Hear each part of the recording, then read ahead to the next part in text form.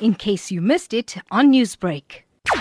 I've been a nurse over 35 years ago. I started from being a brand new nurse into the years, not about accolades or what you've achieved. It's just being one-on-one with your patients, just being there for your patients at all times, having empathy and making sure that when they leave you, that they must leave you with a smile. They must know that they have confidence in you as a nurse. It doesn't mean that you're not a doctor, that you don't have. In fact, nurses play a very important part in a patient's life. Over my experience, I can tell you that patients will still come back after seeing a doctor to ask me, this is okay or that is okay. I'm a professional nurse. I've been a nurse for many, many years, and I'm actually loving what I do. I enjoy every day's experience, and I actually love feedback that I get from my patients at the end of the day. It makes me feel that I've helped someone at the end of every day of my working life. So I actually look forward to going to work every day, and now in this trying time,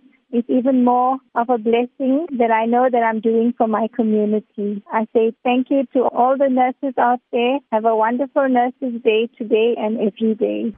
Newsbreak, Lotus FM, powered by SABC News.